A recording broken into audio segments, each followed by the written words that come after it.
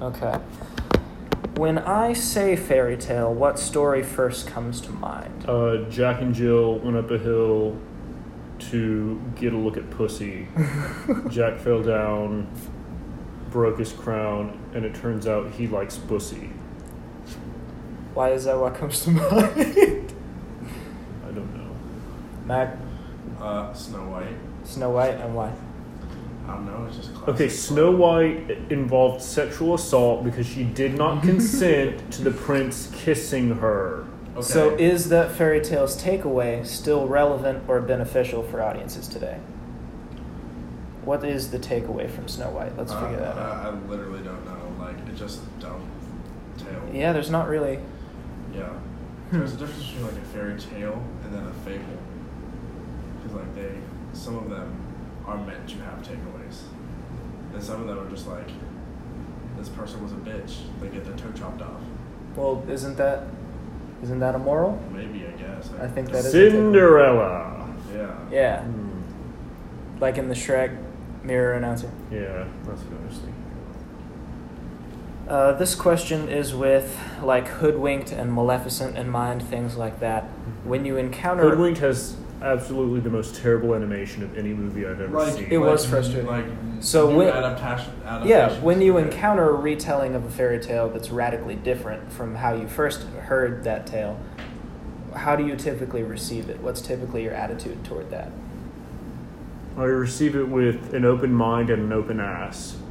In that I'm open to enjoying it, but I'm also open to just digesting it and shitting it out because it's terrible.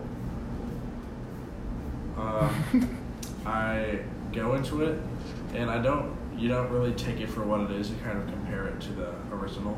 Mm-hmm. I would agree with that. Do you think it's necessary to update fairy tales to suit modern social attitudes? I'm just going to drop that one straight out. I think maybe not necessarily update them, but make new ones. Mm-hmm. You can't really update anything because when you update things, it's like Snow White and the 7 bisexual dwarfs or something. I don't know. Frosty the non-gendered snow person? Yes. But you have to create new things. Otherwise, it's just, I don't know. Yeah. Otherwise, you're violating copyright laws. Well, I'm sure they go through whatever legal hoops.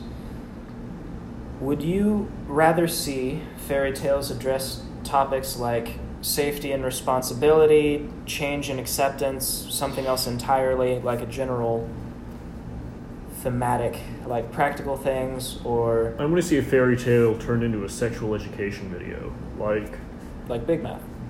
Yeah, or like Cinderella always uses a condom, you know. Just like in high school, I never had that. It was just like sex is bad. Especially what then? We're doing an interview. Yeah. Hello. A false interview? For fairy tales. It's dumb, but I have to do it for my class, and I got them to do it. Yeah. Honestly, like, I know you're being facetious, but that is not a bad idea. Yeah. No, I'm actually kind of serious. Oh, about okay. it.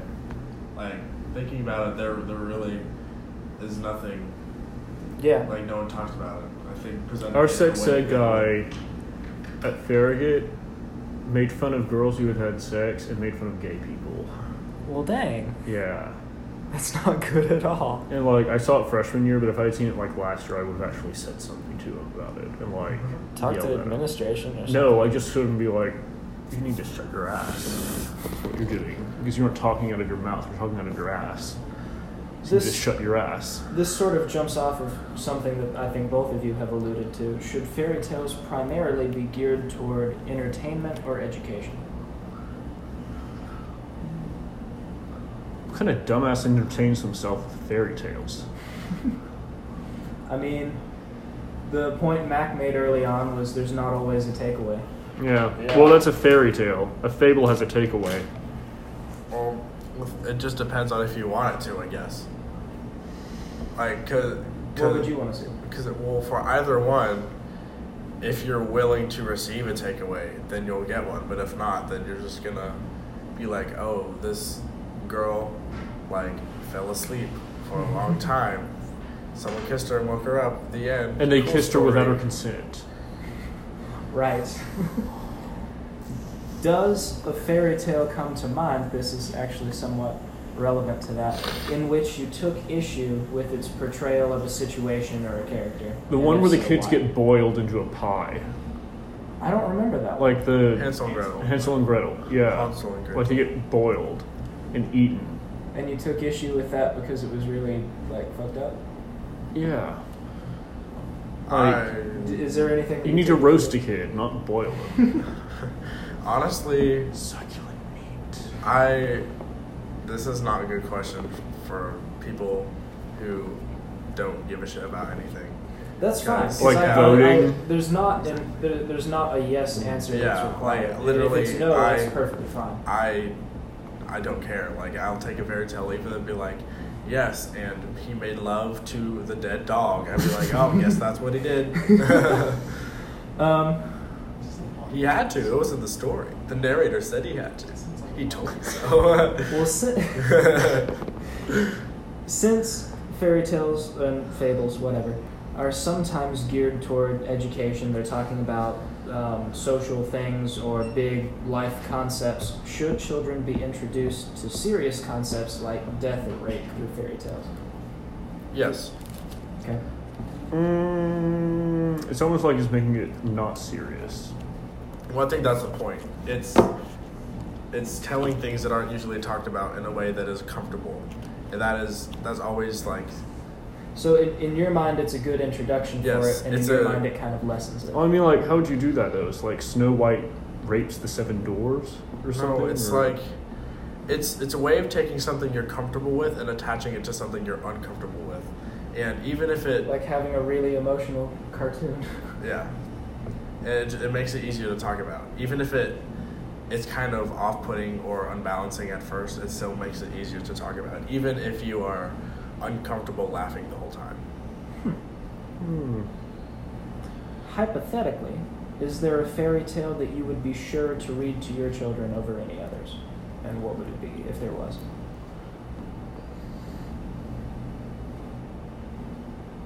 I wasn't planning on reading fairy tales. No? No, not really. I wasn't planning on having children. I don't know. There isn't one that I'd be like, oh, I definitely would want to tell children this one. Well, that's well and good. Is there any more insight you would want to offer on the subject in general? Like, just, should they be reworked? Should they stay how they are? And if there's not, that's also okay. I think that the fairy tales that exist are good, and if you were to adapt them, they're only going to ever be compared to the original. But making new things that have meaning, don't have meaning, whatever you want. But if they do have meaning, you can inject whatever you want in them. But making sure they're new and fresh is important, because that's going to be like, oh, this is a new concept, I should pay attention to it, rather than be like, oh, I've watched this TV show 400 times, I know what's going to happen, and just being not present. Fairy tales today are white, heteronormative, sexist, cisgender, straight, Republican, capitalist, downright ignorant and homophobic and bigoted when it comes to introducing children to diverse concepts such as being eaten by a witch. So, I don't know, I'd say just make it more diverse, but like Max said, make new ones, please. I'm so sick of fairy tales. Yeah, like no one wants to hear about Snow Whizzle and his little 7 dizzles. Like